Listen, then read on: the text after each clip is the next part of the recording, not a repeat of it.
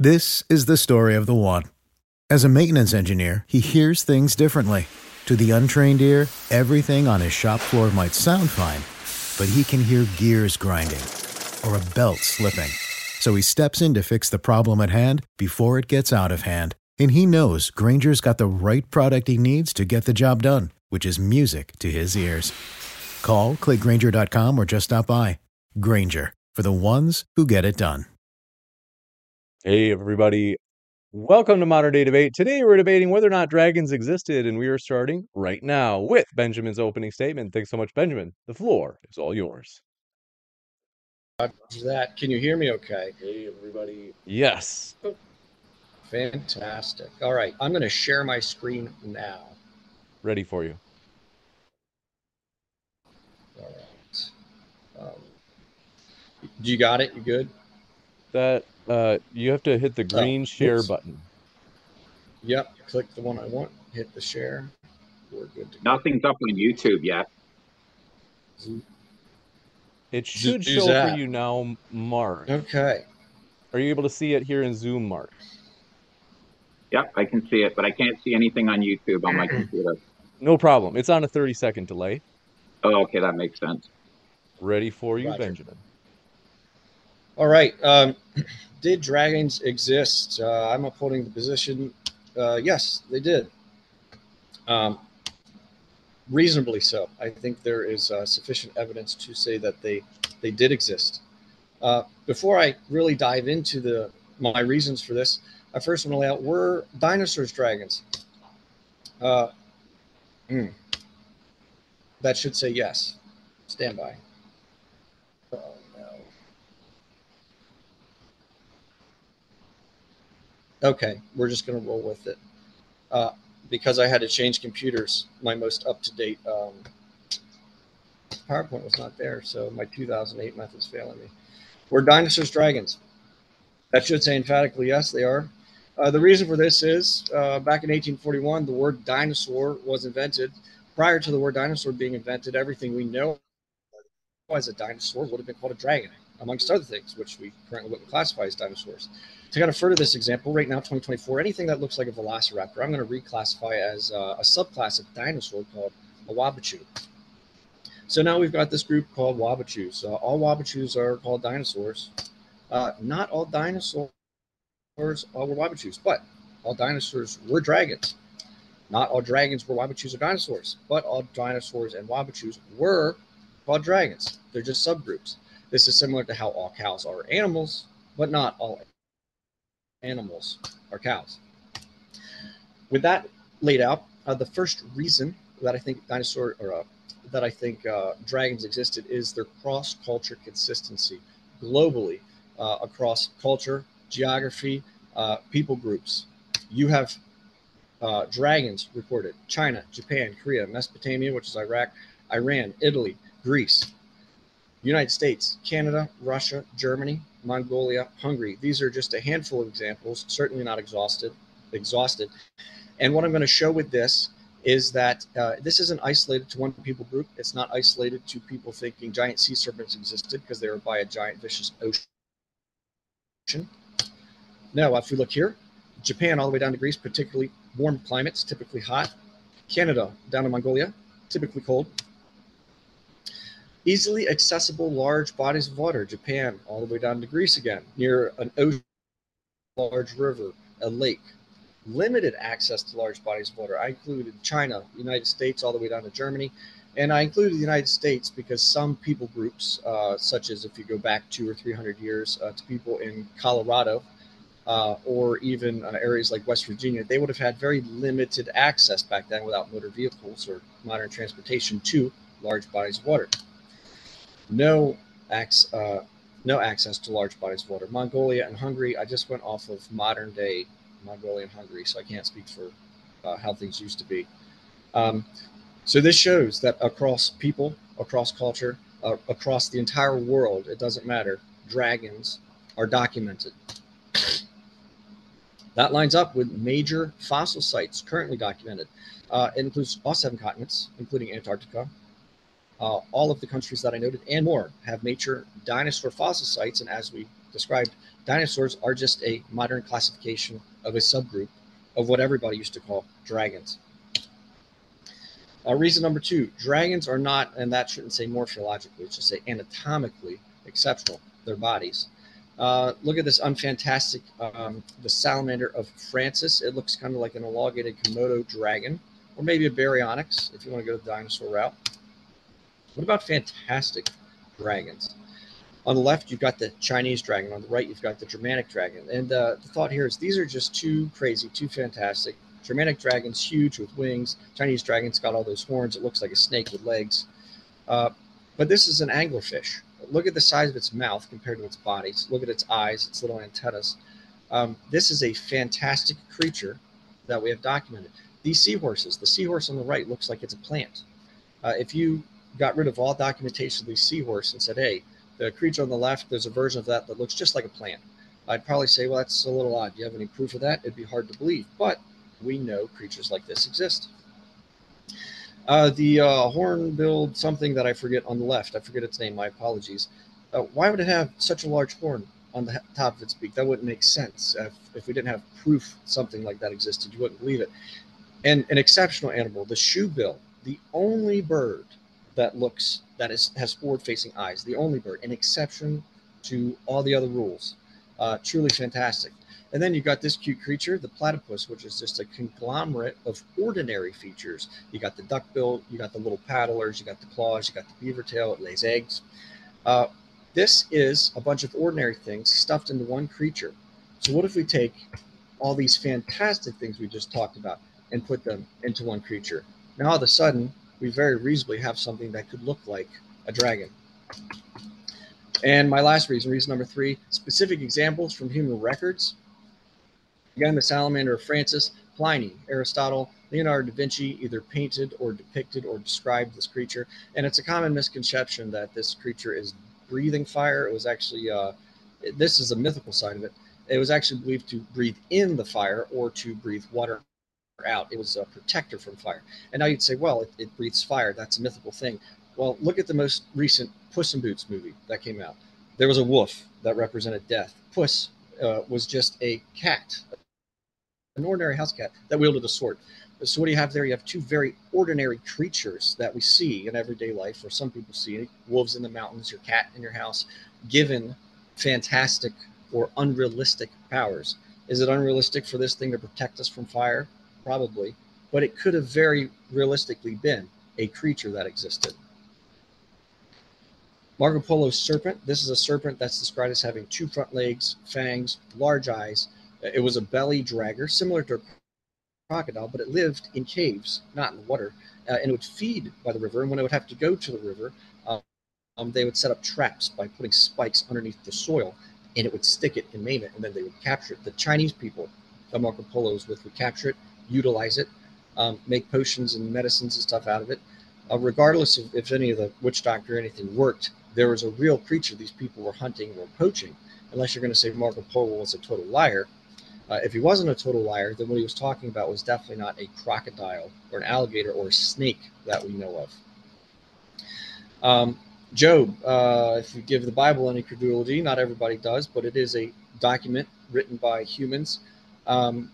Job documents the Leviathan, which is a large plated creature. I think it snorts fire. Very hard to tame.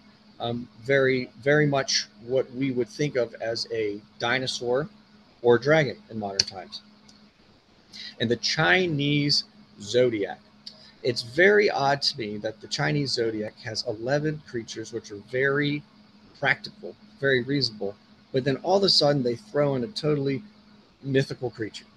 Now, keep in mind, anatomically, that thing that we're seeing right here in this zodiac could have existed. It could have worked just fine. There's no reason it couldn't have. So it's odd to me that they just decided to put something that no one actually believed in right into here. Where are they now? James, how am I doing on time? I'm at, okay. Well, that went quick. Exterminated out of fear. This is probably least likely, but think about it. We've got cultures that will run off cougars, lions, whole tribes of monkeys because of their villages being terrorized. So certainly if there really are flying giant reptilian-like creatures, They could be frightful. You might want to kill them as a people group. Overutilized. Marco Polo, the Chinese people he was with, they were taking full advantage of whatever those serpent creatures were. They certainly could have over poached them, overkilled for sport.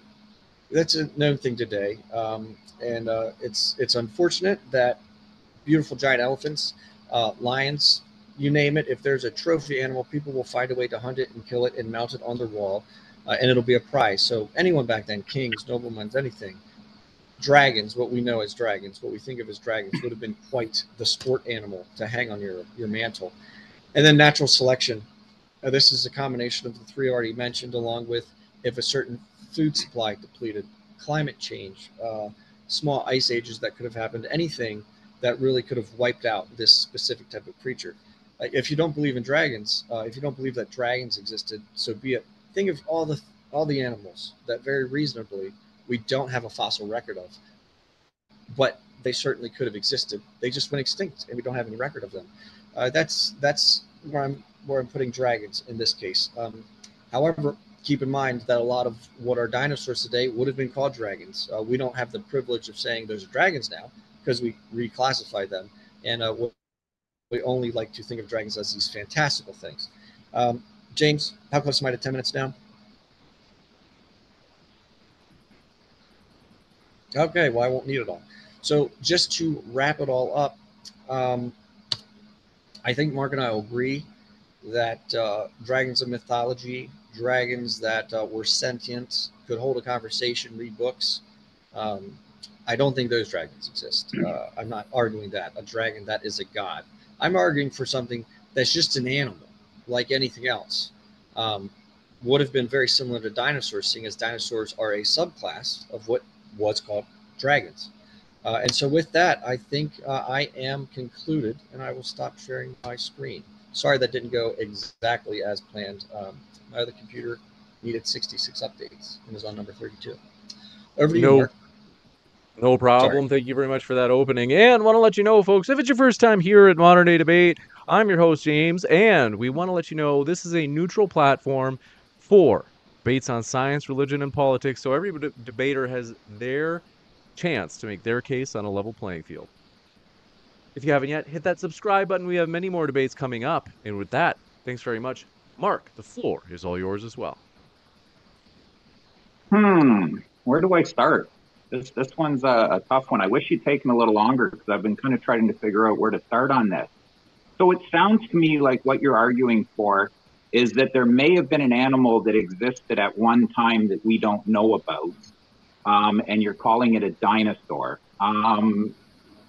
I have no doubt that there's a bunch of animals that have existed that we never knew about, but it sounds to me, if I'm hearing you right, that you're saying that this could have been a dinosaur, but it lived in the time of man.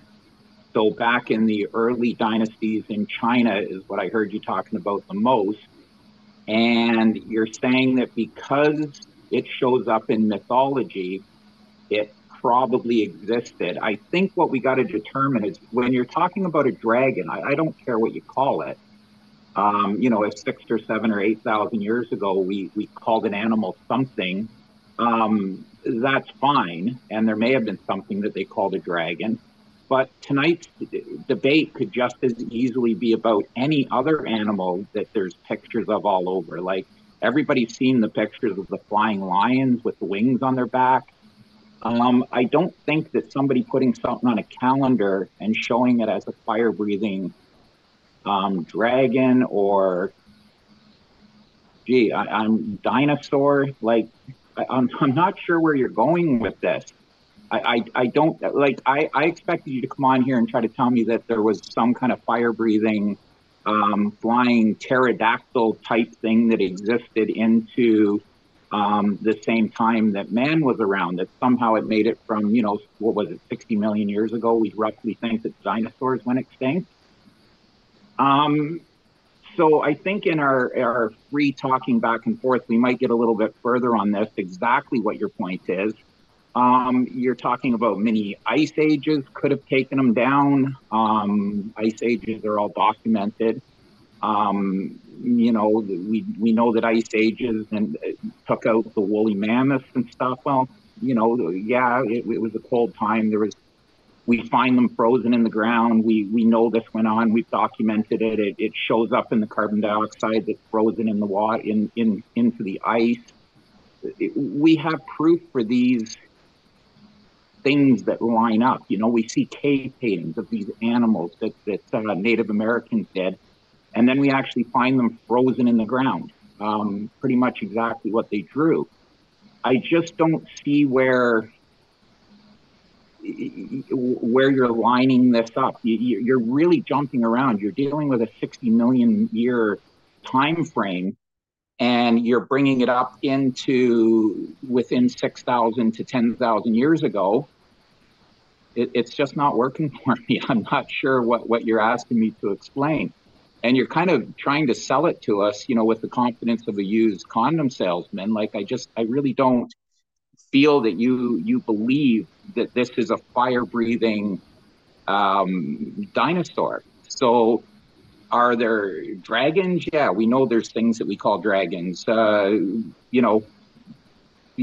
I'm really not sure where you're going with this. Maybe explain, are these fire breathing? Are they flying? Is this a flying dinosaur that was flying around like 6 to 10,000 years ago?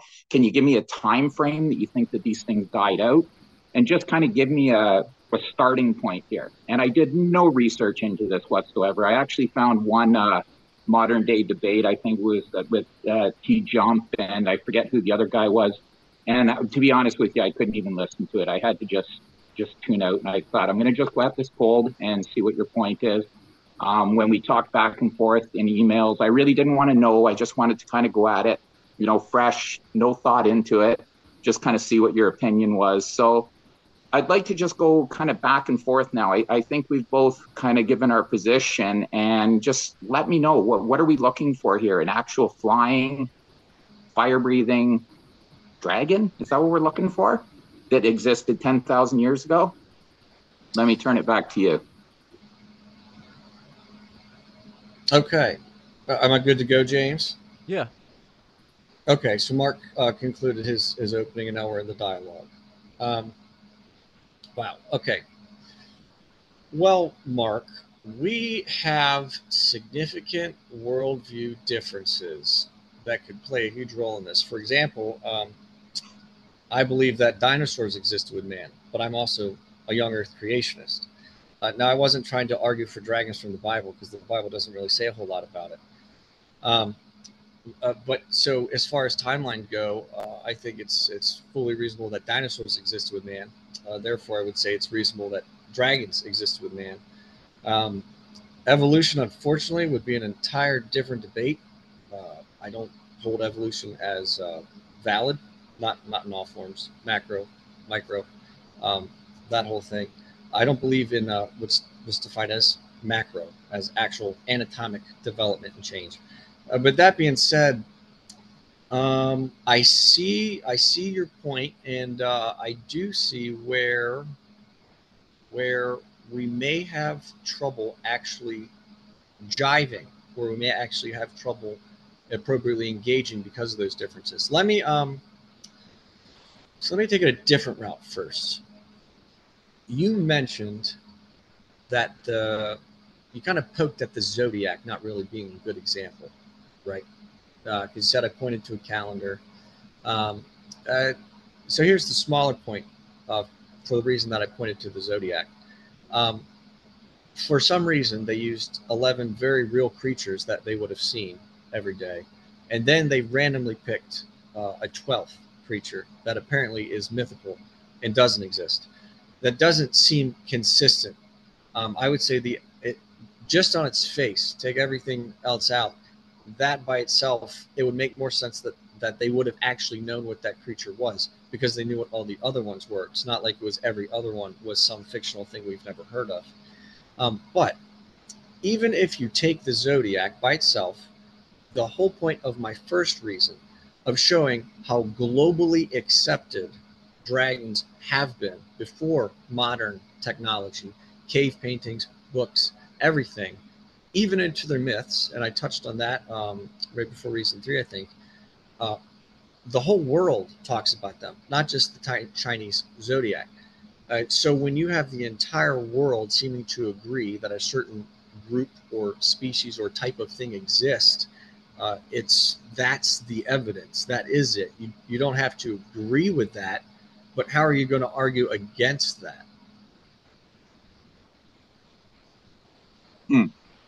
So basically what you're saying is because somebody made something up and put it onto the zodiac, it's proof that it existed. Well, if they're drawing up this complicated zodiac, and yes, I've seen it many times, as it moves through the constellations, this, that, and the other, wouldn't they also have the ability to write down, like, man, today went out for a walk, took my dog, and this fire breathing dragon just swooped down on me, picked up my dog, and burnt me on the way out? Like, it just seems like there's a lot of information missing here. When we come up with things, when we come up with these ideas, when we make movies, when we let our imaginations run free, um, we draw these things. We bring them into mythology. We still do it. We still make movies with these creatures that don't exist. But there would be tons and tons of writings of these animals coming down and attacking us. Just like there's tons of writings about lions going in and taking out entire villages. And it's not normal for lions to eat people. I mean, let me correct that. But there are stories where they've had tigers and they've had lions that have turned on man and gone in and cleaned out the entire village of these men that were trying to hunt them. We have the stories, not just the drawings. So if you're telling me that the Chinese or were capable of drawing up these zodiacs, and they had print and they had letters and they had communications that they were going back and forth with, correspondence, you would expect that we would be reading stories of these fire-breathing, flying dinosaurs swooping down on them. And if you believe that we lived with dinosaurs, I'm not sure how you're separating out this dinosaur. Again, you haven't told me what we're talking about. So if you're going to tell me that dinosaurs lived with man, and that's your belief, then really what you're saying is that there was pterodactyls when man lived, and now we're just talking about young Earth creationism against what we believe in, 5.4 or 4 whatever it is billion-year-old Earth. Like we're not nailing down what is this dinosaur that you speak of. Is this dragon fire breathing? Is it flying? What is it? Does it spit acid? What's the deal with this feller? Because again, if we're just going to agree to not talk about creationism, then we're going to have to say, okay, I disagree that we lived with dinosaurs. You say we did. There were pterodactyls. Now it's a time frame problem. We know pterodactyls live. So is this dragon fire breathing? Is it flying? What is it? You're right. And actually, you already asked that question, and I didn't address it. So my apologies. Were dragons fire breathing? So the Book of Job, I think Leviathan is documented as snorting smoke. Whether or not that means it had the ability to breathe fire, I don't know. But the whole point of my argument number 2 is to show that just because we say things like fire breathing or flying creature, it doesn't make it all of a sudden unrealistic. If you told me without proof that an ant had the ability to spit acid from its butt several feet, I would say that sounds absurd. It sounds like a sci-fi movie. But the green ant is well documented on YouTube as being able to spit acid several feet from its butt. That sounds but weird. Why is that unrealistic though? We have acid in our body. Depending on how acidic or basic alkaline something is, we know that tissues can handle that. We know that biology can build a lining that can handle extreme acids and extreme basic alkaline liquids and materials. So it really doesn't surprise me. But when you get to fire, then it really surprises me. Now, I can breathe out on a cold day. Half my life is in Canada. I can breathe what you're calling kind of smoke. So yes, we can, we can show steam. Again, you've got to pin this down, because this conversation needs to go straight from dinosaur, or straight from being a dragon, to we lived with dinosaurs, Mark. So I believe in flying dinosaurs. I too believe in flying dinosaurs. Well, they're not dinosaurs, but let's call them dinosaurs. I believe in the big flying reptiles that existed while dinosaurs were there. Now the conversation becomes, did they exist? I believe you think it's 6,000 years ago when everything was created. And did we live with them? So you've really got to say, is this the dinosaur that we read about? Is this what we expect to see on cartoons, where it's flying, it's doing what dinosaurs do, fighting men with swords? Or is this just what we'd call an animal that hung out around the same time as the dinosaurs, and this was all 6,000 years ago? If that's the case, the argument is kind of over. I agree with you that there was big, flying, dinosaur-like creatures. No doubt about it. They weren't here 6,000 years ago, though. Right. So that's, I don't mind the creationism argument, but that's not the debate. I just want to be careful not to derail the debate. However, I guess if James is okay with it, we could go into that more. With that being said, let's back up.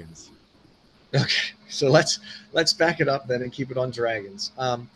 The dragons that I'm talking about, I think kind of like you did ask me a brief question, like just to give you a baseline. Dinosaurs would be a subgroup of dragons, because everything was a dragon before 1841. There was no dinosaur word to distinguish that creature. So dragons would probably be similar. I mean, look at the Germanic dragon that I showed a picture of. Even though that's not something we believe existed, it had wings and whatnot. It looks dinosaur-esque, triceratops, kind of like head, perfectly normal reptilian-like body, wings. They could have been flying, could have been breathing dragon. Whale blubber burns excellently. We know that creatures are capable of spitting things, saliva, whatever, bodily mixtures. So it's certainly reasonable that something, methane, we certainly produce methane. It's certainly reasonable that something could have had some form of ability to spit fire. So fire breathing and flying, certainly, I don't see any issue with that. Fire breathing, sure. I don't have to argue fire breathing, though. And then what actually are we talking about? Something similar to dinosaurs, but for some reason, people think that it has to be absurd, or it can't be realistic simply because they fly or because we haven't found fossils for them yet. And so the question is, do you believe that dragons existed? Yeah, I do in that regard, when that's the definition. Not a mythical talking dragon, but an actual creature that, if you look at a lot of pictures from Africa, people have spears and are fighting off lions. Tribes are.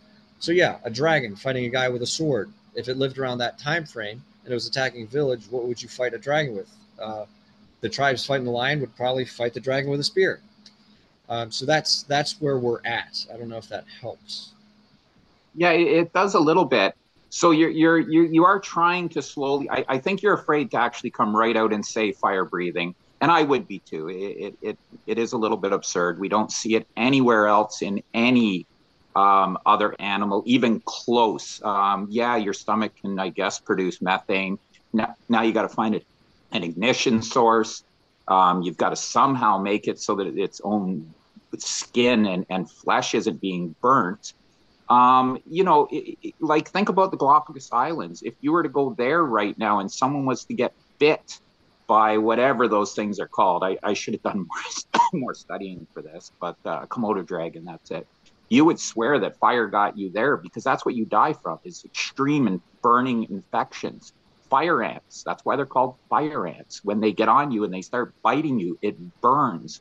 We have fireweed up here that when it gets on you, little tangs stick in your skin and it burns. So the fact that somebody would consider and draw it up in a book as fire breathing, it doesn't really surprise me. I don't know if that was all an invention for mythology, or if they were just putting into the way they felt by getting bit by some of these lizards that were around 6,000 years ago. Whether or not the Galapagos Islands were discovered at that time, I don't believe they were. But there are several animals that if you get bit by them, your chances of dying by the actual mechanics of the bite is not the problem. It's the infections that you get from it. Turtles are a good example. There's some turtles that if they bite you, you get, I believe it's botulism from them. Like they can be really, really bad, and it can get into your system and kill you really quick. And I think that going back many years, when people don't understand things, they're gonna conclude that it had something to do with that they obviously got burned. Now I'm really grasping at straws here because I'm trying to help you out. I'm trying to come up with anything I can come up with that can make myself say, hey, he's got a point there. The fire part, I get it. Here's probably what it is. The flying, again, we know that there was large lizards that were flying. We're really not grabbing at anything there.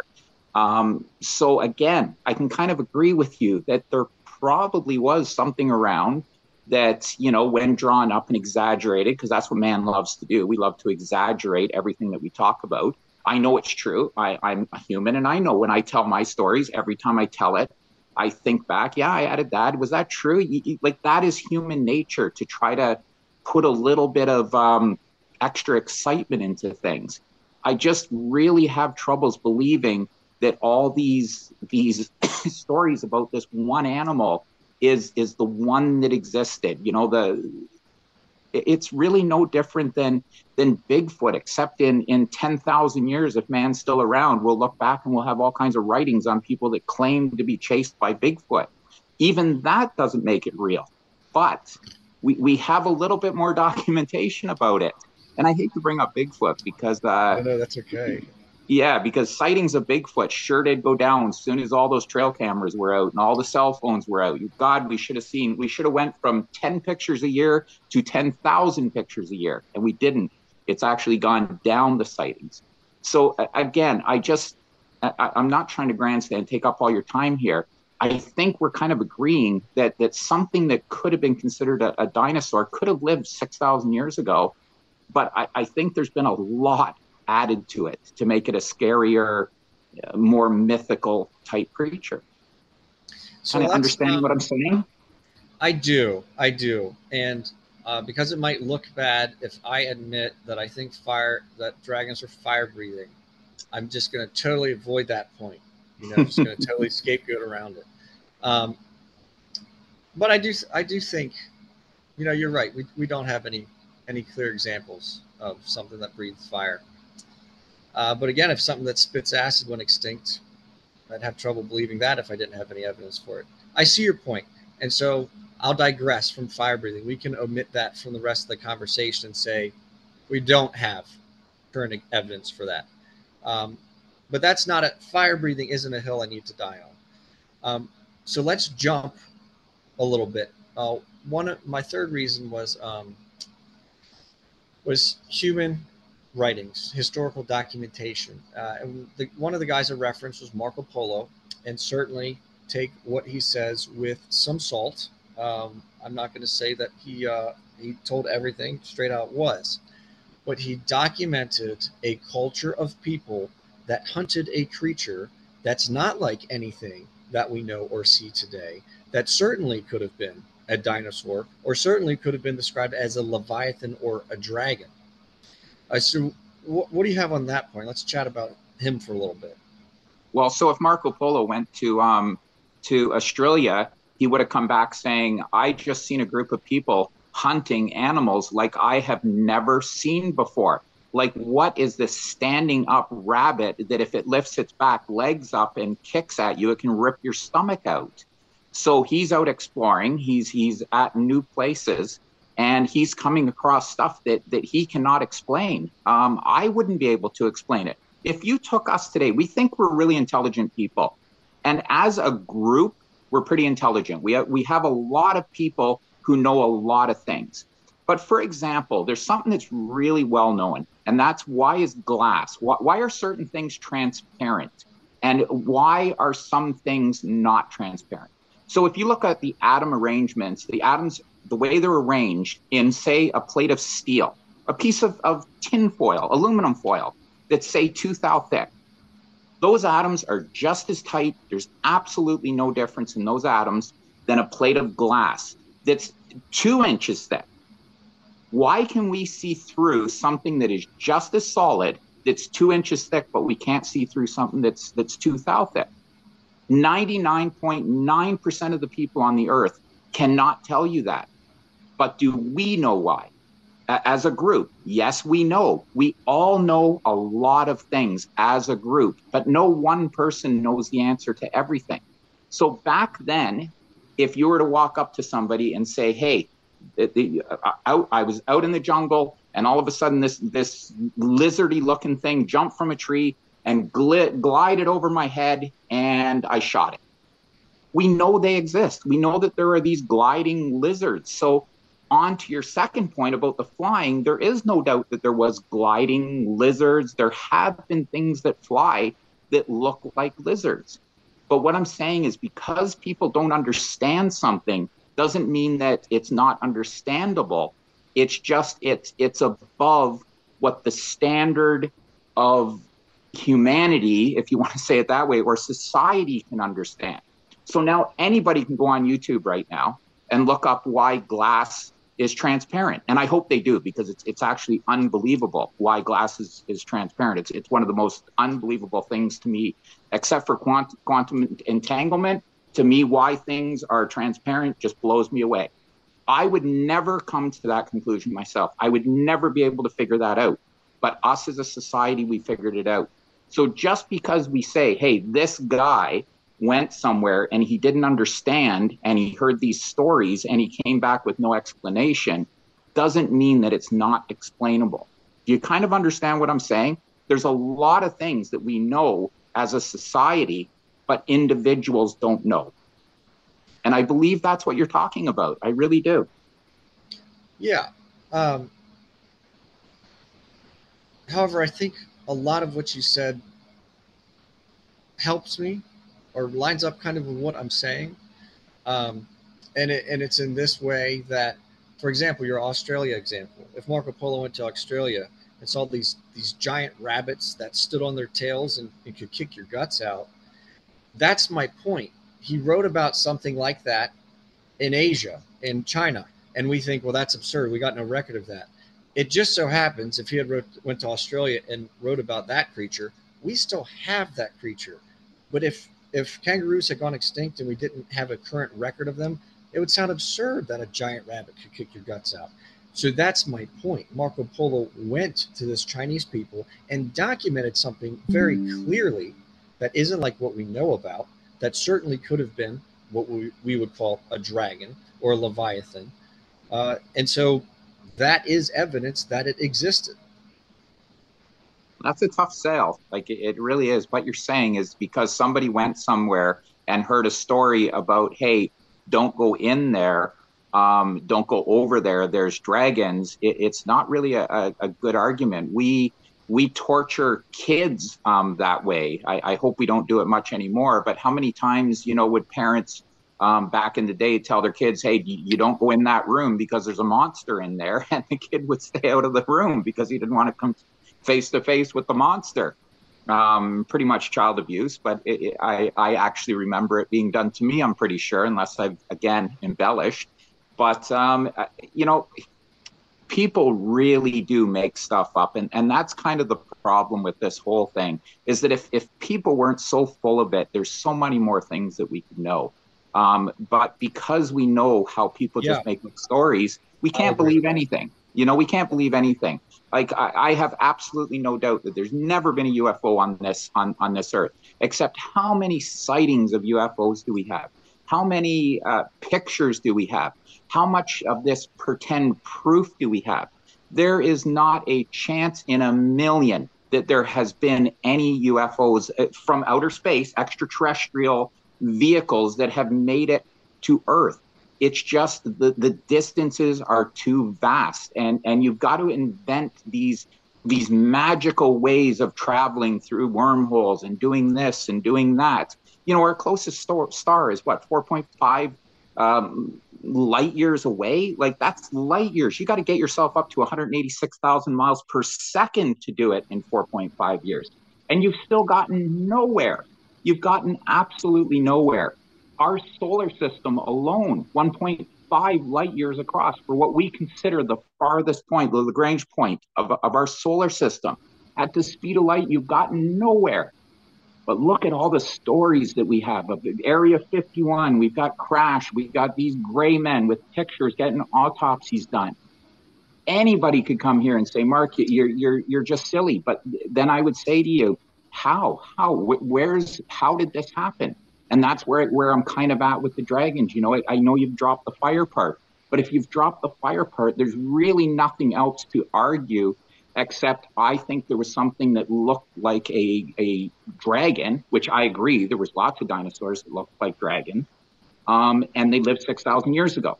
There's, again, our problem. They lived 6,000 years ago. And again, people were digging in the ground 6,000 years ago, especially in China, finding these dinosaurs. So they need to make stuff up. It doesn't surprise me at all that they would turn these findings into imagination. Again, even if you were to take me or you today with everything, the way our minds work, people were no dumber 6,000 years ago than they are today. They were just as intelligent. I would stand over that thing and say, I have no idea what we're looking at here, man. But this is scary. I bet you that thing breathed. I bet you it flew, and I bet you it chased people, and I bet you it breathed fire. I have no doubt that I would come to that conclusion as well. And that's where I think a lot of these stories come from. I really do. No, that's kind of off topic. I mean, it's on topic to what you said, but I do think we have a civilizational and a timelinal piety where we think because we've got technology, we're different and we're smarter than everyone. And our tools are a little shinier and we have more resources.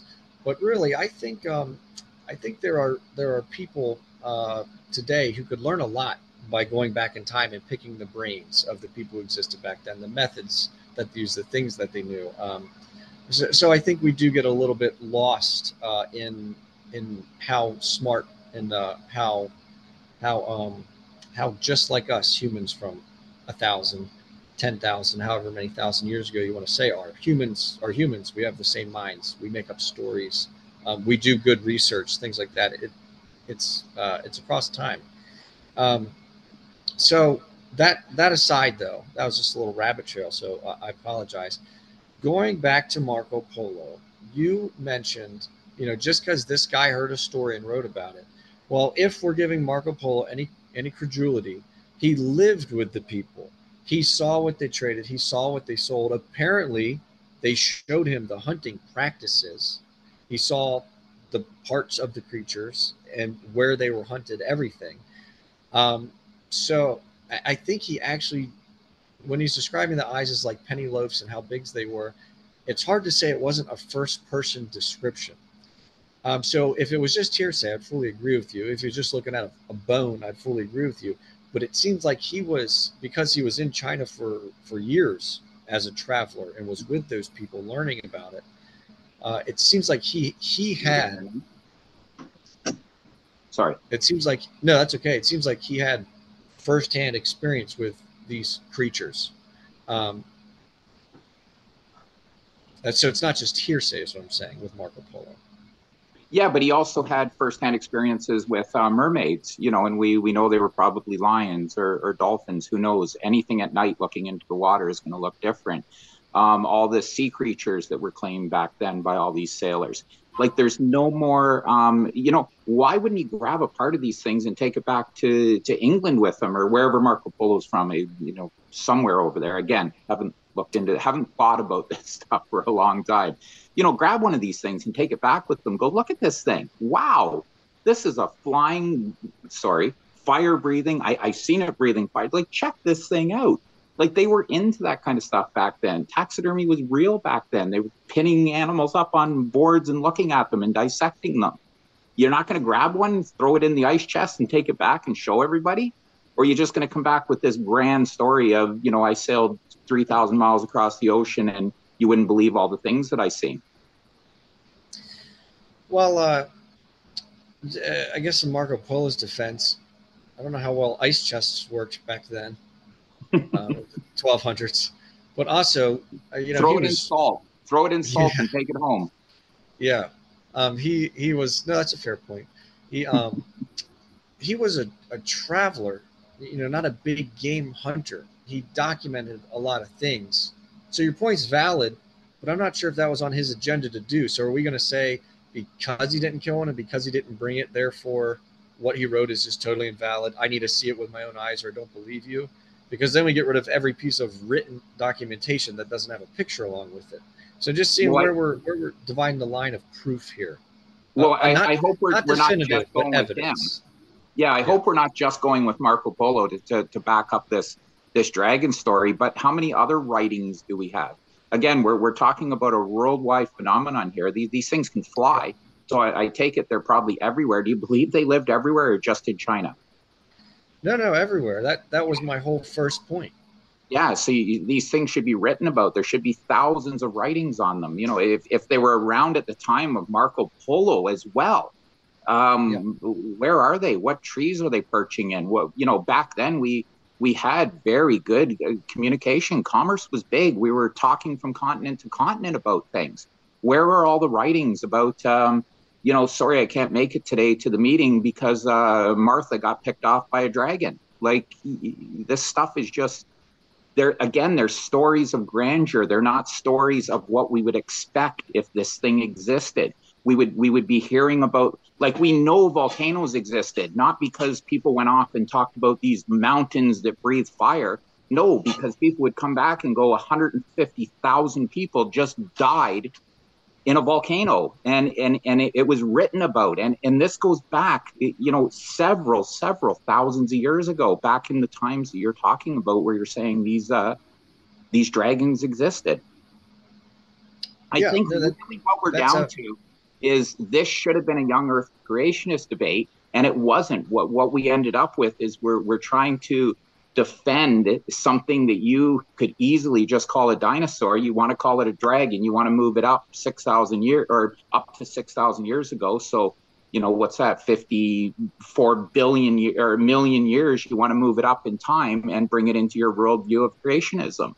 And I have no problems with that. Then we got to argue, was there dinosaurs, 6,000 years ago walking with man? And again, no. So on both your points, I'm going to say no. Sure. Did dinosaurs live with man? That was a separate debate I actually engaged in, and I had similar points for that. But the whole first reason that I presented was the point. We have writings, we have pictures, we have documentation. It's not isolated to a culture, to a geography, to a tradition. It's global. It's all over. And the places that I noted also seem to line up with all the modern major dinosaur fossil sites. So we might be maybe a point where we don't really disagree is that dragons are kind of just a version of dinosaur. I kind of set out saying that's where they stem from. You could say they're cousins, whatever you want to call it. The terms have been mixed up. They're a different creature because for some reason we changed the categories. But the point is, globally, all the cultures, all the countries, all the people groups, all the traditions document some kind of a dragon. That's the point. Well, they document some kind of a lizard that they don't understand, and that's really what it comes down to is they're documenting some kind of animal that they don't understand, and that again, it just doesn't point to calling this thing a dragon. It's not adding up. Well, it seems like what you're saying kind of offers credibility because they're describing things which they don't understand. I'll fully give you that. I don't understand a giant rabbit that can kick my guts out, but we know it exists. We know it's a real thing. So them documenting something they don't understand doesn't mean that thing doesn't exist. We don't understand gravity, and we've written the pants off of what gravity is. We don't understand gravity? Yeah, what is it? It's not a specific force. Where does it come from? How does it work exactly? We know how fast it makes things move.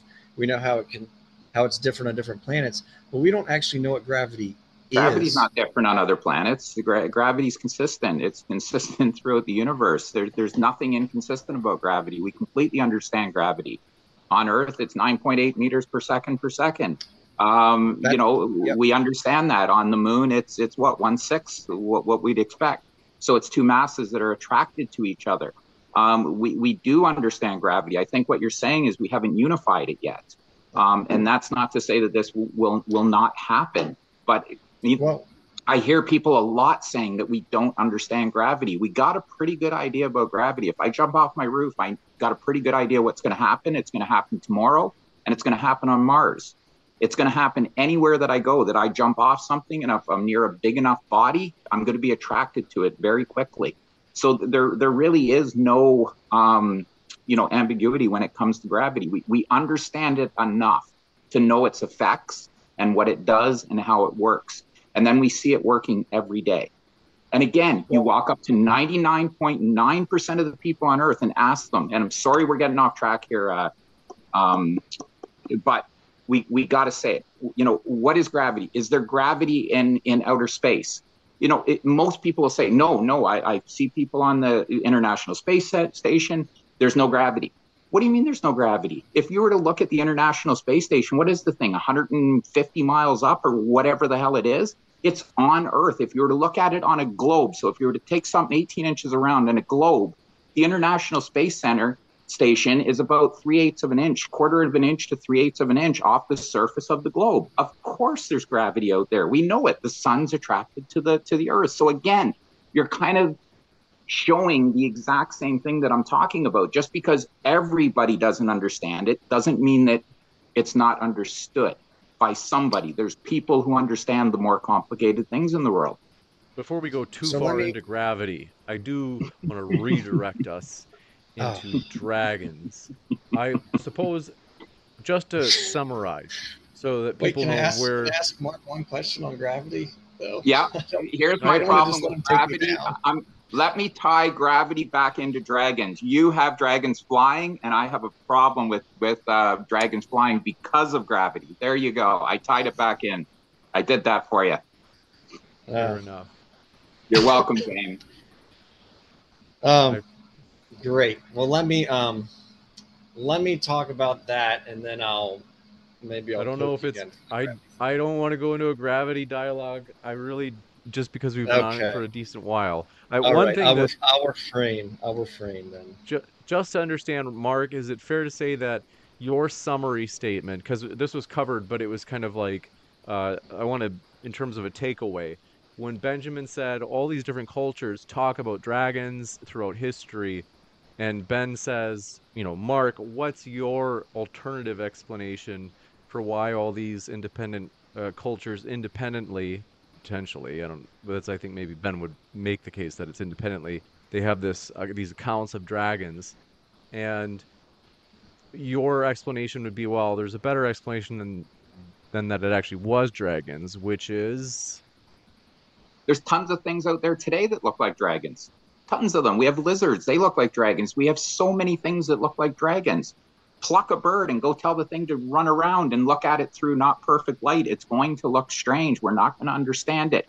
We still see pictures of wolves and animals and foxes running around with mange with no fur on them. And I see them going up on YouTube as this unknown alien, God only knows what it is, animal. We got to realize that every time we see something, we're not exactly seeing it right. Our minds are really good at filling things in. So my point is, all of the people all over Earth that have reported dragons, I have no doubt that some of them seen something. But because it's not explainable, doesn't mean that it's a dragon. It could be a bird up in the sky. Like I think I quickly looked at the picture you have up for our thumbnail for this talk. Who knows what that is? Could be a bird, could be a plane. Who knows?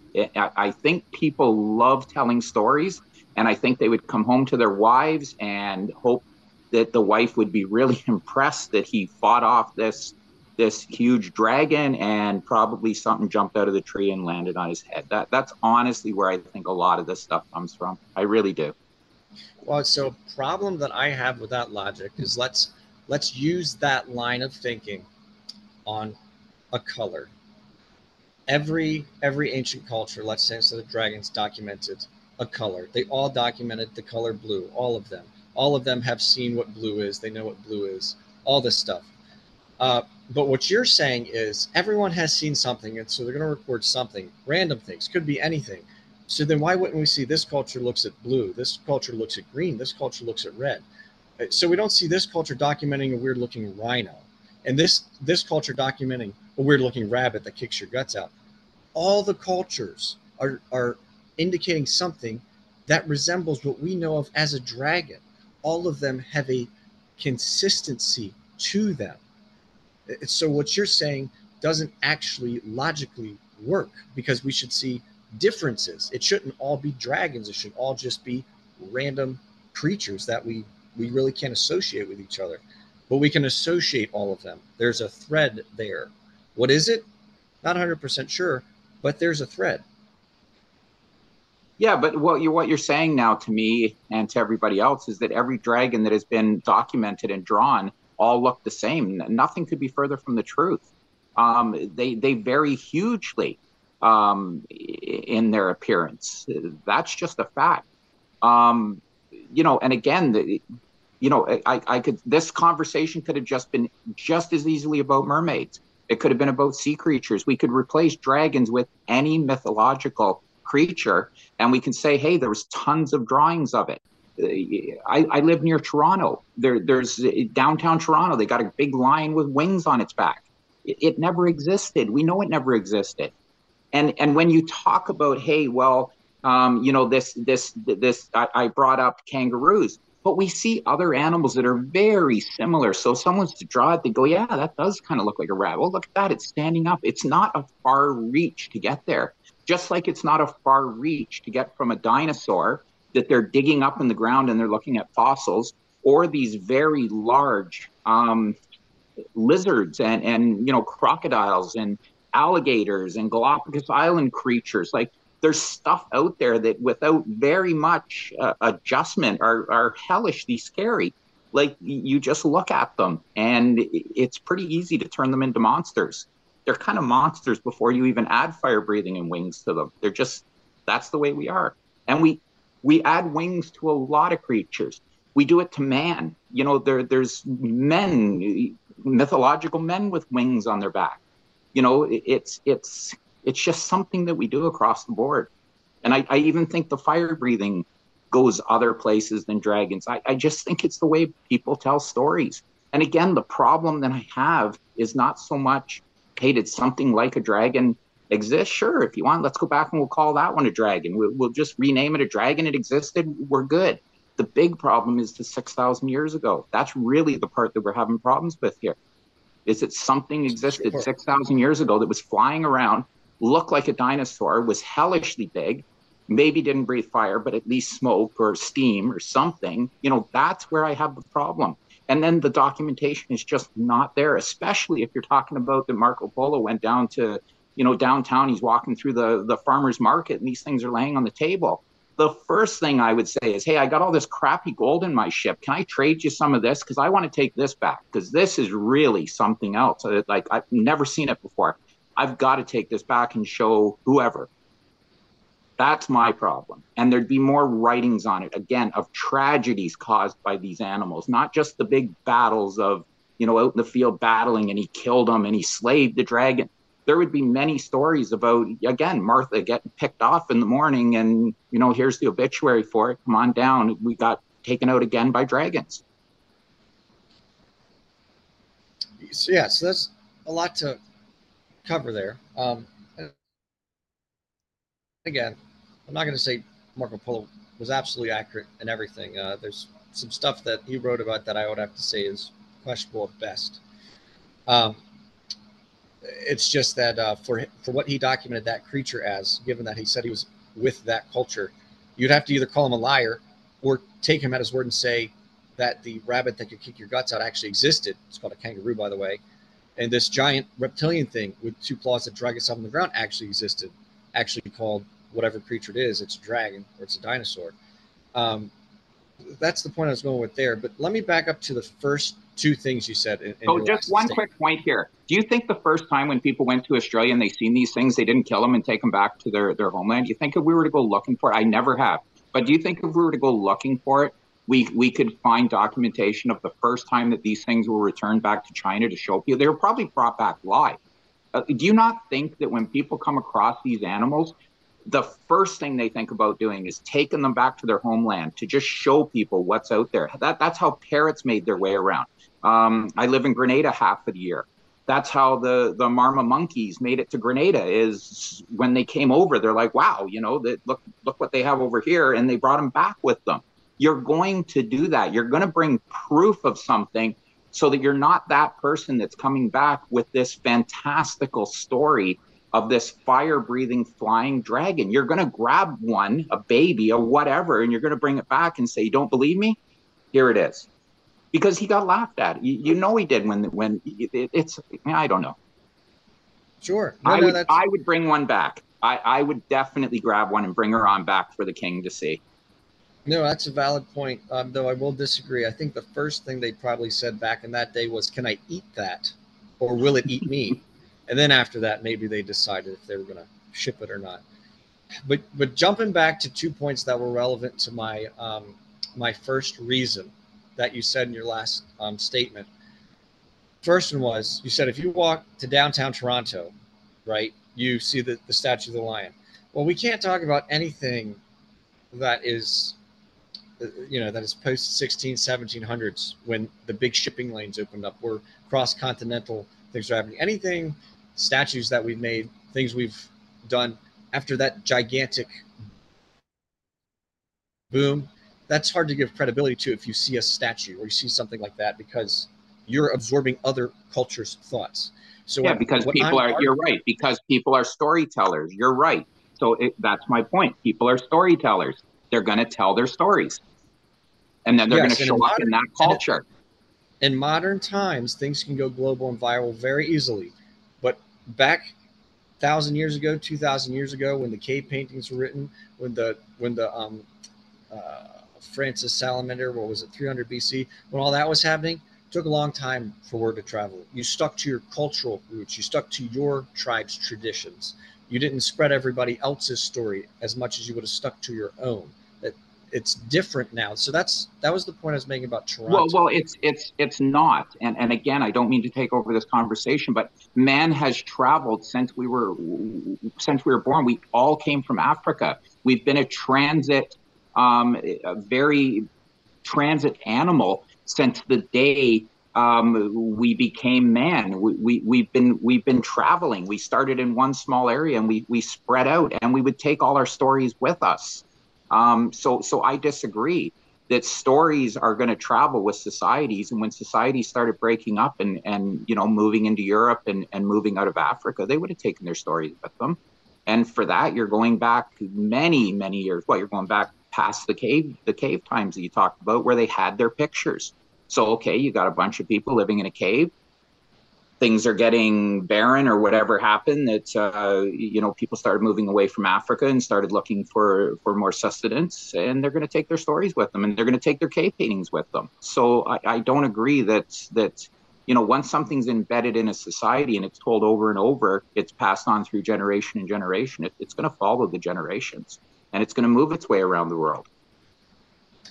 I think you're right that it will follow the generations. Look at the flood. Look at how many flood myths there are. There's flood myths from everywhere. People have been running from floods since the beginning of time. Well, we won't touch on that point because that could be a whole separate conversation. But you're right. Tradition will travel with the people as people groups break up. I wouldn't necessarily agree that all traditions stick. In fact, the big trend is you start your own people group, you change and become your own thing when you're breaking up like that. I don't know if that's how it's always been. Um, Well, do you believe we all came from Africa? uh, I suppose so. Okay. Where does Genesis start? Oh God, I don't know. The Garden of Eden. Who knows where that is? Right. Euphrates, Tigris, up in the up in that area. I don't think that's I don't think that's Africa. I Europe. do believe that the Garden of Eden was considered to be in Africa, but I could be Was it wrong. considered to be in Africa? Okay. Um, well, uh, that point aside, so what the second point I was going to touch on was you talked about So mermaids, there, right? there's a point, and sorry to cut you off because I'm going to forget. I'm getting old. But there's a myth that, according to you, since the first two people on Earth, that myth has followed those two people, and it still permeates today. We still have it in our. We still have the religion, the God of the Bible myth. We still all walk with it, and we still talk about it. And we still put it in books, and we still draw pictures of it. There's a good example of a myth in your worldview starting from day one with two people, and it's still here. So I'm not That, surprised that that these myths go forward. well, that actually might be good evidence. It's not a myth, um, but I think that's a conversation for a different time. It is. Um, yeah. This Uh, might be. Go ahead if you wait. had another thought. Yeah. Otherwise, I was gonna say this is So probably a five second minute point. warning before we go into the Q&A. Notice. Well, I have to plug my computer in because the one with the charger is still updating. So I'll have to take a break shortly, and we can transition. You got it. But the point I wanted to make when Mark touched on mermaids, there's a big difference between mermaids and dragons. Dragons are everywhere, landlocked or not. Mermaids, if they had been known about by all the people who went inward to landlocked societies, they'd still have mermaid drawings. But where are all the mermaid drawings? Near easily accessible large bodies of water. That's my point number one, my reason number one. That's why I showed that. Dragons are everywhere. It doesn't matter. So it probably didn't just come from one people. Mermaids are not. Again, probably just didn't come from one people, but for people it's not relevant to, it never happened. They never, whatever you want to say, made it up. And the reason they made it up is because it's specific to their culture. Like you said, they saw something in the water. Well, yeah, you're going to get stories about mermaids near where the sea lions and the seals were, and the dolphins or whatever, because they live in water. You're talking about an animal that apparently flew. We know back in the old days, many things flew. And I know that also, if you look to the sky, sometimes it's very hard to work out distances. Something that can be way closer than we think looks further away to us and just looks oversized, or the other way around. You know, you can look at a jet up in the sky and it's a little speck of light. It's very hard to determine size. So I'm not surprised that the myths of the dragons happen over land. There's I think every continent has something that flies on it. And then, I'm not surprised that mermaid myths come from anywhere where there's sea, where there's animals that could be, misinterpreted by a drunk sailor as a very good looking woman. Well, that's a sea lion, unfortunately. My opinion, again, I don't feel I'm grasping quite at as many straws as you are, but I'll give you that. It's definitely interesting. Sure. I'd love to talk about why a flying dragon seems like it would be impractical, but I don't know if we have time for that. James, did you want to wrap it up? This might be a good spot to stop. I can jump into the Q&A. If you're kind of passive about it, maybe we do a round two at some point. Especially, it sounds like you guys Sure. are, well, creation came up, which is an interesting idea too. But I want to James, say, Let James, I me can't leave let this. me I can't leave this on the table. Okay, just let me say this. I have no problems with a flying dragon. We have very large lizards that we know existed 60 million years ago, 65 million years ago that flew. There is no problem. The drawing that I seen with the big, fat, muscular, huge bodied dragon flying, no, but slim lizards flying that are huge, we know it happened. We know it did. I have no problems with that. I'll give you that. There were things that looked like dragons that flew. No doubt about it. Well, if they look like dragons, why weren't they dragons? Well, you can call them whatever you want. We just happen to name them something else, and they didn't live 6,000 years ago. They didn't fight man, and they weren't going around breathing steam, smoke, fire. That's the problem that we have is you want to bring this mythological creature into existence, that this animal that was written about by the Chinese or the Japanese or whichever society you want to bring up. What I'm saying is you're interpreting imagination for a living, breathing animal. We know we have fossils of these animals that lived 65, 70 million years ago. But, what we call them, you can call them dragons because dragons exist today. There's the dragons on, like I said, the Galapagos Islands, they exist and we call them dragons. So it's kind of over. And like, that's when I said to you that I'm not surprised about the fire breathing part, because if you were ever to get bit by one, you would swear that somebody breathed fire on you within minutes because of how fast the infection would set in. And I'm not surprised. I would probably report it as a burn. Yeah, that if they breathe fire, I would think they actually spit some kind of fire, just like ants that you could get stung by one. It'd feel like it was burning acid, but we've got ants that literally spit acid out of their butts. Mm-hmm. So I would disagree with you a little bit on that parallel. Let me just say, I did try to emphasize I'm not talking mythological, talking, reading weird fantasy dragons. I'm talking about something that is very reasonably a living creature that for some reason we have trouble believing could exist. So I'm fine ending it with that, because I think that was a little bit of me putting a pin in what you had said to me. Unless you think you need to respond to what I just said. Well, I'd say there's no difference than dragons, than T-Rexes, Bronchiosauruses, all the other animals living 6,000 years ago. We might as well just expand it all out again, because I've already agreed that if you want to bring all the dinosaurs ahead 65 million years or 60 million years, I'm going to give you dragons. You can call it whatever you want. There's this huge flying lizard. We can call it a dragon. Whether or not it came down and fought man, I don't know. I don't believe that 6,000 years ago they were there. But now we got a big problem, because now you would have just as big of a problem telling me that a Tyrannosaurus existed with man. And I can't believe that you haven't gone there, because believe me, they would be talking about the Tyrannosaurus and the Bronchiosaurus, all these huge, huge raptors chasing people down. That's what mythology would be full of, because these things really existed. And they existed by the millions, not the odd one perched in a tree. So again, you think that all this mythology has been based around the dragon because it was so special. There's nothing special about it. T-Rex would have been just as front and center. Why? We know they were in China.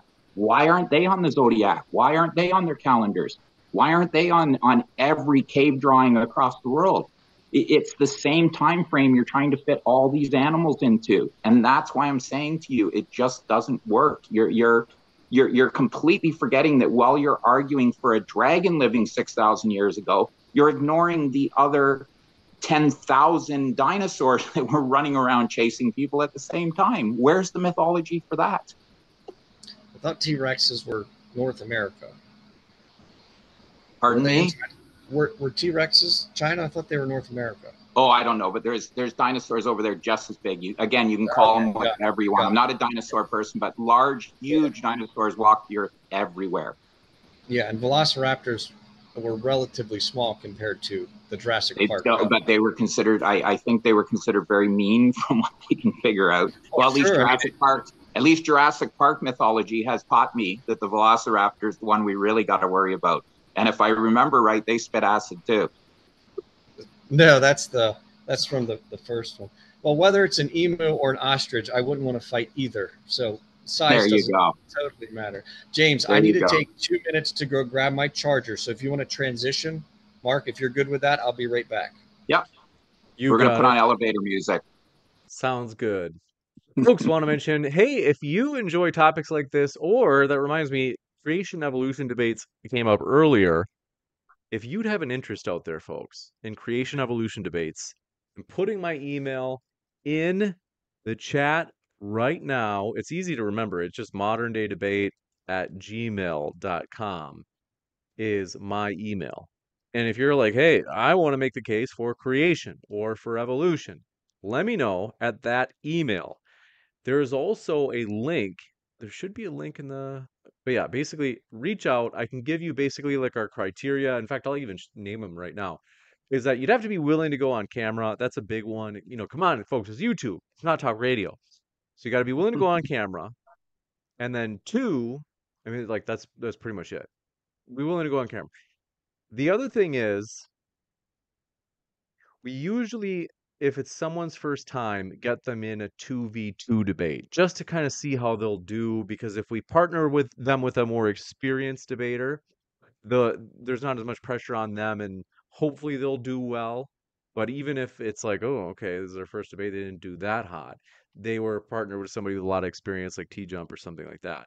So that's one. Other thing is that 2v2 would probably be the starting debate. And then, but hey, if a person does well, then we're like, okay, we can do one-on-one debates. And not only that, but I'm at moderndaydebate@gmail.com. If you happen to have topics like flat earth, globe earth, if you want to make the position for either side, let me know. You can get a hold of me at moderndaydebate@gmail.com as well. I also want to give a huge thanks to Mark and Benjamin. They've been with us a long time. Now, we've missed Mark for 3 years. So I think Benjamin, it was about a year, maybe. And Mark, though, it was even longer. It's 3 years. So this is like back pre-COVID, like when we used to host Mark. And so I got to tell you, the debaters are what make this channel fun. We appreciate them. They honestly are just a lot of fun. They make this channel, like they are what make this channel fun, and they're what makes what's made this channel grow as much as it has. We do want to say thank you to all of our debaters. Thanks as well to everybody in chat. Thanks for all your support, all of your shares, all of you. If you haven't yet, hit that like button right now. If you enjoy kooky topics like this, well, then hit like, not for me, but for you, because that's basically your way of telling YouTube, like, hey, yeah, send me more like that. Keep it coming. Keep it coming. So highly encourage you, hit that like button, because apparently, hey, if you're hanging out here, presumably you're not pissed. You're actually enjoying it. Although I tell you, Benjamin, your topic, I had so many people in the live chat before the debate started. They're just, oh, what the heck? And like just really angry. A lot of people were like almost, which I don't get it. I mean, it's no skin off my back if there were dragons. Like, I don't care. I don't Were they believe in them, but were they nonetheless, upset that you were hosting the topic? Is I that what they think were upset that's it. Is that they're like, oh, come on. But I mean, hey, it's we want to give everybody a fair shot. We're gonna walk the walk, not just talk the talk. So we're gonna go into the Q&A here. Want to say, folks, we do appreciate your questions. This one from Swampy Pubes coming in first says, can't watch the full debate tonight. That's right. That's how you know it's YouTube. Let's see. They said, but still wanted to pop in and support Modern Day Debate as much as I can. Hope you all have a great debate. Catch you on the next one. Yes, make sure to drink your soy. Thanks for that, Swampy Pubes. The amazing Jimmy says the bombarded beetles farts fire literally. I think I've heard of that. Let me look this up. Aha, I Did win. this come up? Did you guys talk about this? No, I didn't know about that. Yeah, I now that you say something, I vaguely can think of something, but I can't think of what it is. But I know there's something very vague in there. Something. So are you Okay, convinced? so I guess it's acid that I'm looking it up on YouTube. Yeah, And so it's vaguely, not. and I don't think it's fire. Fire's a pretty tough one. Yeah, that is. That if you think about it, that's pretty tough to pull off. This one coming in from Yeah. Yahoo again says for Ben. I could have sworn, but anyway, they say, what are the key characteristics of a dragon? Well, they're dragon-esque, dragony. Probably. It depends. They are. I mean, the best I can describe it was since dinosaurs were a subcategory pulled from what everybody called a dragon, they're probably very similar to dinosaurs. I don't have trouble believing they breathe fire. We don't know how it works yet. Did they? If they didn't, so be it. I'm fine with that. Don't have to die on that hill. But so something along the lines of reptilian, scaly, probably had wings. Probably not all of them didn't. If Marco Polo's was a dragon, it didn't have wings. It slithered. It only had 2 arms. So that's how I define it. You got it. This one from Yahooligan says, for Ben, why are dragons being kept a secret? Well, I don't think they are. Again, if if a lot of what is classified as a dinosaur would have been classified as a dragon, we may actually know about some that we no longer call dragons. But that being said, I don't think they exist with man or in Area 31, or I don't think they're around. And so, if we do lack fossil evidence, then I guess the position is that I think it's reasonable that they existed, and we don't have fossil evidence, but we do have documentation, cross-cultural evidence, the things I laid out.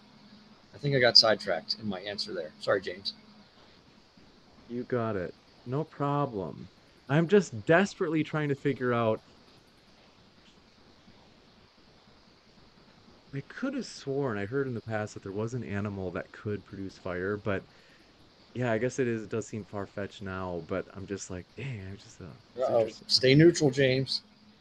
This is Robin Webster says in light of evolution, we should be able to predict a dragon, where in the fossil record it would Yeah. fit and show related animals. Well, let me talk on that one for. Oh, you're gonna go?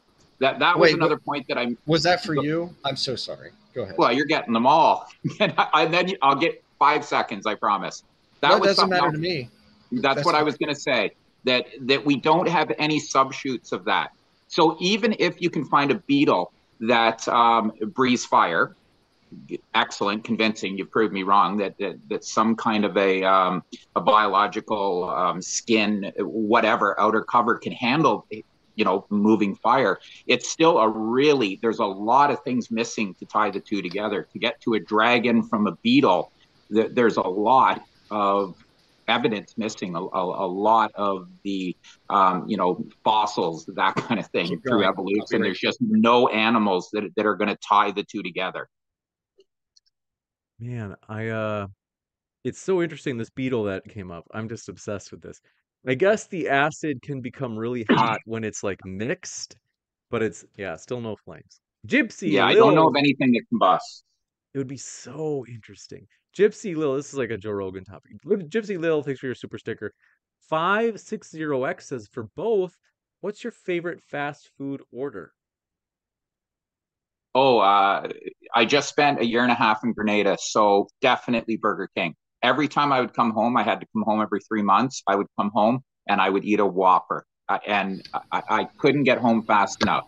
So all we have in Grenada for fast food is Subway. What else do we have? Pizza Hut, and we have Kentucky Fried Chicken. Definitely Burger King, the Whopper. Man, you start craving that thing when you don't have it for a few months. I believe it. What about you, Benjamin? What was the question? I missed it. Favorite fast food order? Oh, Raising Cane's just set up shop in our town, and their chicken finger sandwich is pretty fantastic, especially with that cane sauce. But to Mark's point, Burger King sends me some of the best coupon deals, and I do like those bacon double cheeseburgers. They are pretty. Oh yeah, they're good. Yeah, 2 for $5.49. You can't beat it. What country are you in? America or United States. Yeah. Okay. America. Next up. America. This one from Yahooligan says unofficial after show matters now. All are welcome. Check that out, folks. They have a lot of conversations like Modern Day Debate. No Rec says, Ben, why is Altaria a dragon type and not Charizard? That's it. That's an interesting point. This one coming in from. Well, I was gonna say maybe just because Charizard's just more fiery than he is dragony, so he didn't quite breach that gap. Zed Alpha 3000 says, if dragons are dinosaurs and birds are descended from dinosaurs, does that mean birds are dragons? Maybe. We got to go back to 1840 to really know. So is it fair to say, because Mark brought this up earlier and someone in chat said, so would this be an unfair summary, Benjamin, that, you're like, well, yeah, there were dinosaurs and you're just being poetic when you say that they were dragons? Because that might not be a terrible way to put it on my part.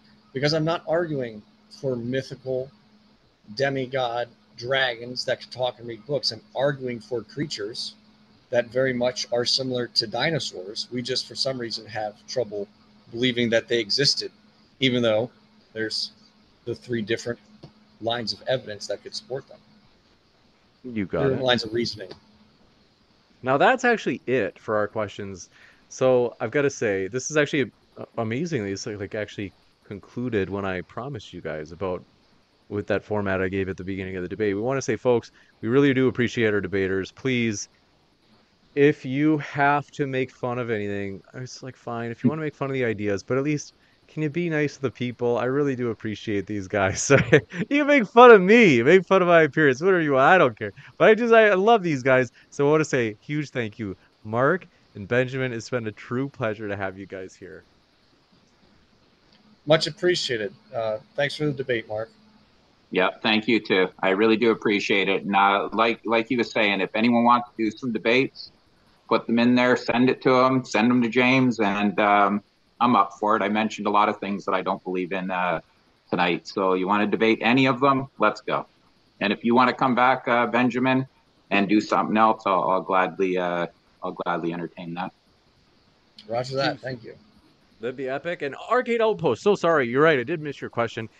My eyes just jumped. But they said, out of Africa theory is contested anti-white nonsense. Okay, I don't know where this is going. They say dragons being real is more likely to be true than that tripe. Wow, juicy, aggressive. Now, I do want to say, can I just reminisce while you guys are both here? You guys have both had fun debates. I'm sorry. You guys, the nostalgia I'm feeling right now. Now, I want to mention, so you guys, folks, do you remember Mark? He's been the Lion King, the Tiger King, like the Big Cat King of, you were in Toronto, right? Yeah, in Canada, yeah. Okay.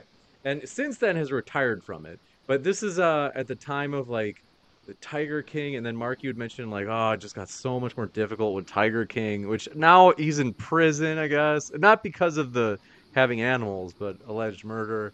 But want to say it just gives me memories of like the good old days. So folks, if you haven't yet, check out some of Tyler. Oh, gosh, man, I'm like dropping the ball big time. Tyler, I'm so sorry that I missed yours. Holy smokes, my eyes completely like they just jumped here. They said, it's like saucy. It says Toronto has gargoyles. Are or were they real? Sassy. Do they have gargoyles? Like, is that a common thing, like in the art? Yeah, well, most buildings do, right? All throughout London, there's gargoyles on the corners of the buildings to fend away evil spirits and stuff. Yeah, gargoyles are everywhere. And I did you say Toronto? Sorry, I didn't hear you. Yeah, they said Toronto. Yeah, Toronto has them on our buildings still. Pretty much, well, we're a British colony, right? So I think all that stuff started up pretty big in England, and again, moves with culture. And I believe that gargoyles are on buildings again to keep you safe. I bet if you look back to the origin of gargoyles, I bet they're isolated. I'd be curious if gargoyles are a global phenomenon. That's super interesting. Mark, do you know? Well, they're demons, right? It's basically a demon creature, and demon creatures are throughout mythology. Anywhere that there's religion, there's demon creatures. So, no, gargoyles are worldwide. Anywhere that religion goes, it has followed us through civilization, through, like I was saying, it follows cultures. The myths follow cultures. No, I actually, that'd be I didn't realize that gargoyles are the origin is demonic. Demons, yeah, they're demons. If you look at them, that's basically what they are. They're demonic. They're there to protect, and they're usually portrayed kind of as a half dog, half dragon, half, just as many scary animals as you can put together with a wolf-like mouth on them or a dragon-like mouth. Like you look them up, and again, there's no standard what you'd consider a gargoyle, but that's the name we've given it, and that's the look that it kind of has, and it's there to fend off evil spirits or whatever its case is. This is not my area. I have no area of specialties. I just Yeah, I just read a lot and watch a lot. That's where I kind of learned my stuff. But that's what I kind of understand from gargoyles. Just like the lion sitting at the end of your house is supposed to mean that your house is paid off. You know, there's many things that follow different cultures. I don't have a lion, that's for sure. No, but the cement one that you see out in front of people's houses, it means your house is paid off. And I think in some of the Asian cultures, it's again there to protect the family. So there's a lot of mythology out there, and to follow it all is very tough. Interesting. Super interesting. I didn't know that. Okay. It's you say you're not a specialist, Mark, but you have so much breadth that it's like that's maybe your specialization is breadth. Now, Godspeed MMA, thanks for your super chat, says eels can have, oh, okay, this is interesting. They say eels can have electrical properties. They say dinosaurs could spit. Let's add oil and electricity. Hollow charged. Okay, so they're saying like, hey, what if you had, I mean, like so they're saying, hey, That's a good some point. animals have the Good point. ability to like shoot out combustible liquids or like oils, or that beetle that has the fart or the spray that is combustible. And they say, and then some have the electrical properties. Maybe if you had that together, they say hollow charged bones. Leviathan is known in winged bugs. Oh, levitation is known in winged bugs. Sorry about that. No, it's not levitation. That's wrong. He's talking about bees. They think that it's acoustic levitation. It's not how it works. It's wingtip vortices that lift bumblebees off the ground. Been proven wrong. It was going around on Facebook like 10, 15 years ago that bumblebees fly by this acoustic vibration. No, not at all. They fly like any other animal that flies. It's wingtip vortices or high-low pressure, and bumblebees just happen to be wingtip vortices. As far as anything to do with chemicals, we're all electric beings. We're electric beings, or however you want to look at it, because we're chemicals. Any two dissimilar chemicals will have a charge between the two. That is just a fact. That's how we make potatoes into batteries. So no, we're not surprised that an animal can make any chemical. I'm not doubting a chemical. Spitting basic alkalines or extreme acids do not surprise me. We have extreme acids in our stomachs. Producing electricity does not surprise me. It's going to happen. But the problem is when you're starting to produce something that is fire. So again, like you brought up methane, very reasonable. You eat a ton of grass, you're going to produce methane. Now you've got to ignite it, and there's kind of got to be a reason for it. There's got to be, through evolution, what is the reasoning for this fire breathing? You know, where does it come in handy on this 20-foot long flying animal? Where did fire kind of evolve into this, and why did it die with this 20-foot animal? And there's nothing that we see before it. That's kind of the problem that I have with the whole fire thing. I'm not saying it's impossible. Nothing's impossible. Biology has proven to us that nothing's impossible. Anyone that's ever seen an octopus lay on the floor of an ocean and change to exactly the colors that it's laying on top of wants to say something in biology is impossible. They're fooling themselves. Like that is one of the most amazing things we've ever seen. If you've never seen it, look it up. A dragon that large wouldn't be able to chase small rodents into their burrows. But if what's the advantage? What's the advantage of a 3-ounce rodent to a 20-foot long? That's like me eating mosquitoes. Of course, I don't have a real good mechanism for eating mosquitoes because it would do nothing for me. A groundhog or a fox would not be just big enough. No. He's going to pick off Martha. Now we're splitting hairs. Like I said, he's going to pick off Martha on her way into church, and it's going to be written about. Poor Martha, she was walking to church, had on her Sunday best, and this dragon swooped down and breathed fire on her and ate her. I guess you could say that they cooked their food first. I guess that's the first time that an animal cooked its food. I don't know. I gave you what you were looking for, Mark. I gave it to you. In biology, I can accept anything as being possible. I really can, except for when it violates the laws of physics. Like if you want to get this 10,000-pound animal, not saying that dragon weighed 10,000 pounds, but if it did, I'm going to have a lot of problems getting that thing airborne. That's where I'm going to start to really doubt it. But biology can produce anything. Fire breathing, who's to say? who's to say there? And really, if you're an honest person and you're not afraid to put your neck out there, biology could easily produce an animal within a certain amount of time. Surprised it hasn't by now, that could breathe fire. I just don't believe it's happened yet, and we'd see other offshoots of it. That's kind of the thing. This one from Godspeed MMA says, "What about beetles with electromagnetic wings?" Electromagnetic wings. What the heck is electromagnetic? Where are they getting this? Like, how are they getting electromagnetic wings? I'm going to have to look it up. I guess they're going to need some kind of a coil. And what are they doing? Waving dissimilar materials over each other to get this movement of charge. I don't know. Yeah, I really can't say. There's a question for you, Benjamin, in the meantime. In particular, they say, how many legs did dragons have? Do they have multiple heads? Oh, yeah, some of them had lots of heads. Yeah. Multiple heads don't have, that's probably right along the same lines of breathes fire, maybe, but we really don't have a lot of evidence for multiple heads. In fact, the whole point of a head is to house the brain. And if you have something with lots of brains, I don't know, maybe. Multiple heads, I can't speak on. But for legs, I mean, Marco Polo's thing was 2. We got reptiles with no legs. We got reptiles with 4 legs. So probably 4 legs. That's pretty standard for land dwellers, but could have been 2. Probably wasn't 8 or something weird. Can I take a run at it? Yeah. Sure. So we do have animals with many brains. Again, you go back to the octopus, every one of its limbs has a separate brain to run that particular part of its body.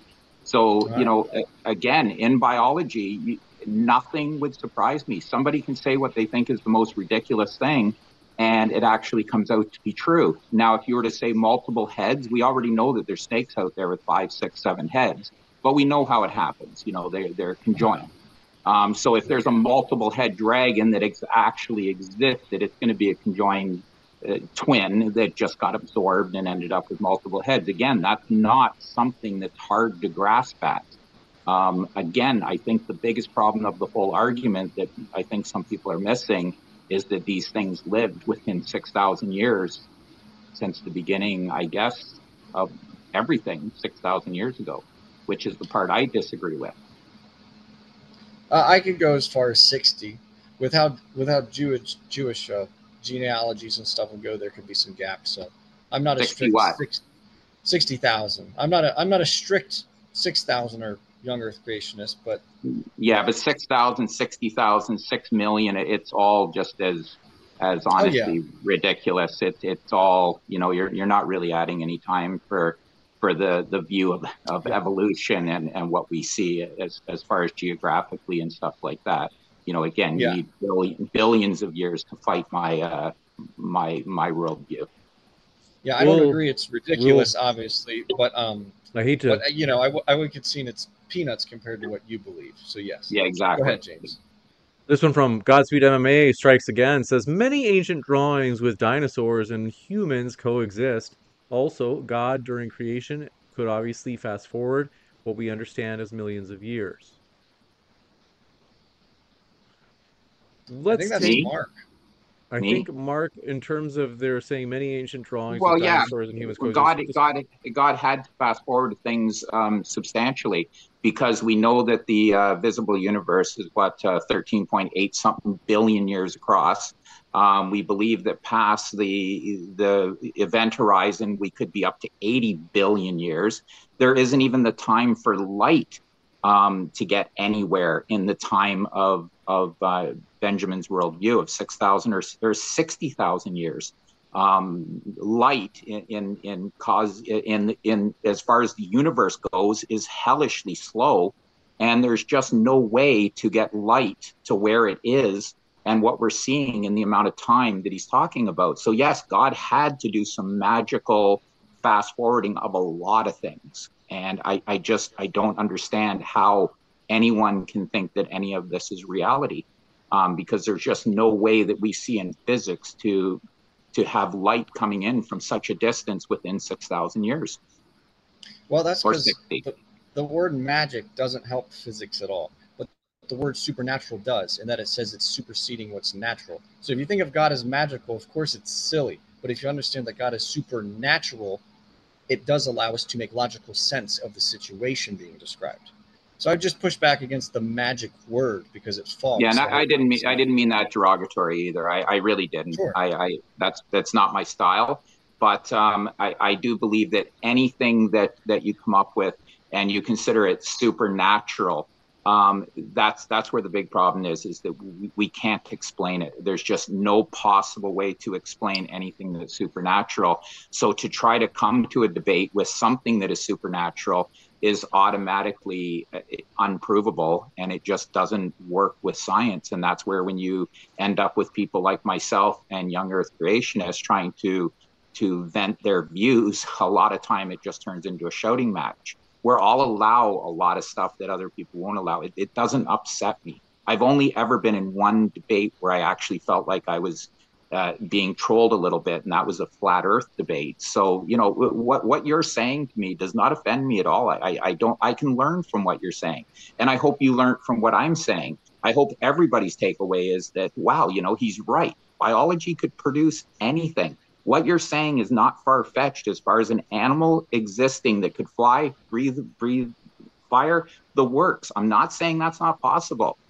This debate turned into, is it possible that man's seen it? And that's where we separate. This one coming in Sure. from Pseudonym says, "Is Godzilla kind of a dragon? Flying drop kick though." Um, Godzilla's fictional. He's a giant whale gorilla, or whatever the actual Japanese word means.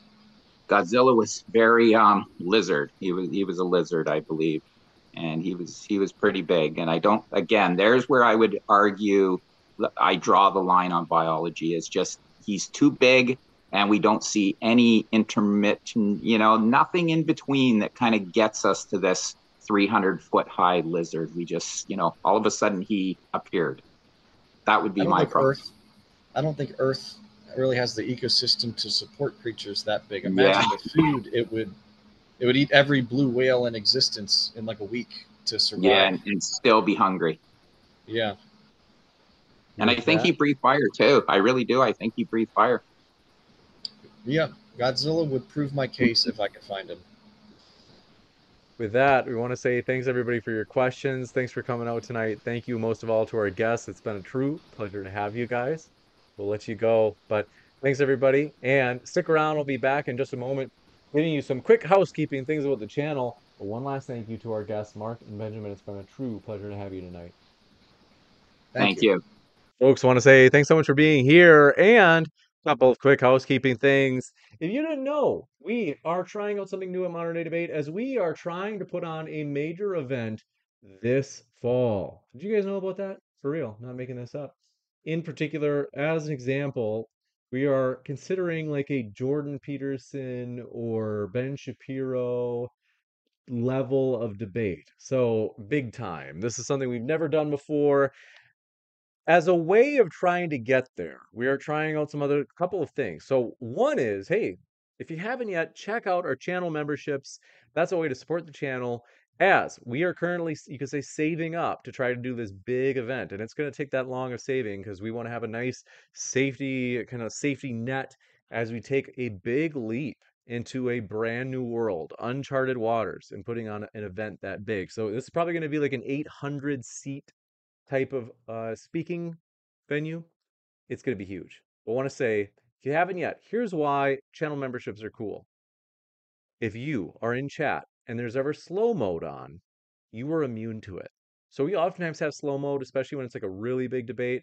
I highly encourage you, check out just 99 cents a month, and you never have to deal with slow mode here at Modern Day Debate, which is awesome because we are going to have some big upcoming debates.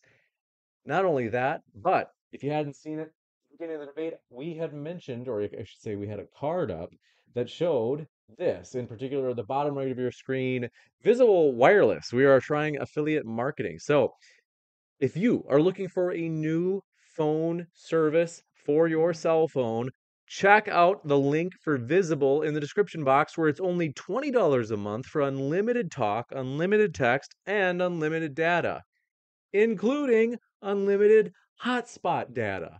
It's amazing. Think about this. You're probably paying, now maybe I'm wrong, you're probably paying more than 20 bucks and you're getting, let's say, unlimited talk and text, and then maybe limited data, at least it's maybe limited in the hotspot arena. But imagine if you were like, hey, you could not only get your phone service cheaper, if you wanted, if you're like me, I'm a pretty frugal dude. I like the old phrase, waste not, want not. So for me, like, I'm pretty thrifty. I shop at Aldi for my groceries, and you could do this.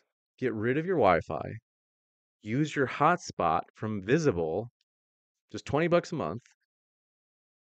It's unlimited hotspot data. So you connect your computer or your smart TV to your hotspot, just watch on your TV or whatever it is, your computer, do whatever you want to, and you can just use your hotspot and you don't even have to have Wi-Fi for the place you live. Amazing. So that's one way, is like, hey, if you're wanting to save a few bucks, highly encourage you, check out Visible Wireless in the description box. And we're excited for the future. So if you're considering, if you're like, yeah, I'm shopping around, yeah, I have been thinking about maybe changing my carrier, now's the time. Check out Visible. That's linked in the description box, including if you're listening via the podcast. Let's see. Philly 3000 says, I tried to join, but it kept saying error in I purchase. Let me see if I can figure out what that might be. I'm glad you let me know that. I'm gonna try right now. So yeah, the link should work. Okay, so the link for me works, but I haven't tried purchasing yet. Let me try to click on this down below. So by the way, you get a better deal than I do. I pay $25 a month for their cheapest plan. You get it for $20 if you use our link below. So I highly encourage you. So if I click bring my phone, let's see, I've got an Android. Oh yeah, you have to check if your phone is eligible. So that might be it. In the live chat. Thanks for that feedback. I don't know for sure. I might be wrong about this, so forgive me if you already checked and you're like, nope, James, it's not it. Then forgive me, Philly 3000. It might be that your phone, you have to enter the info and see if your phone is compatible with their service. You have to enter your IMEI number. So, but let me know. Maybe it's not that, and I'll try to figure it out, whatever it is. They said, but not only you, it seems like anyone I try to join. Oh, you mean the channel memberships? Okay, totally different than Visible Wireless. Huh, I don't know why it wouldn't let you. It should if the button's available. I think in countries where they don't have it, because like occasionally there's certain YouTube features like haven't been rolled out yet, or they're maybe not allowed or whatever. That like so if you see the button, it should work. So I'm kind of wondering why that might be. Um, hmm.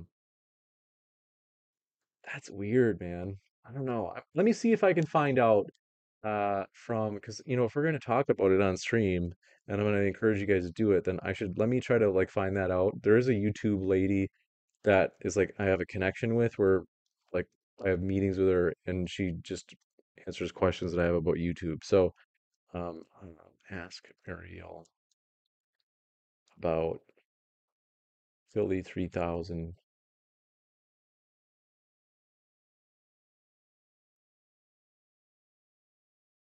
not being able to get a membership. Because I'll see if I can find an answer. Maybe she knows, or otherwise I can check out on Google.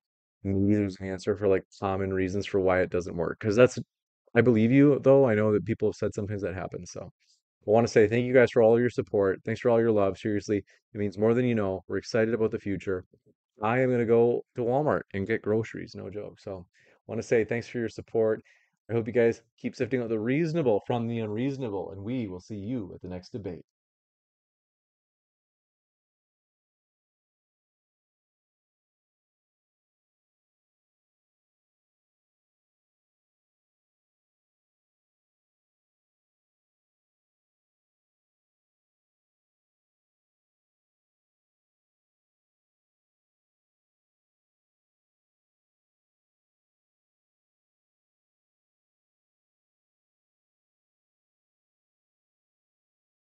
This is the story of the one. As head of maintenance at a concert hall, he knows the show must always go on. That's why he works behind the scenes, ensuring every light is working, the HVAC is humming, and his facility shines. With Grainger's supplies and solutions for every challenge he faces, plus 24/7 customer support, his venue never misses a beat.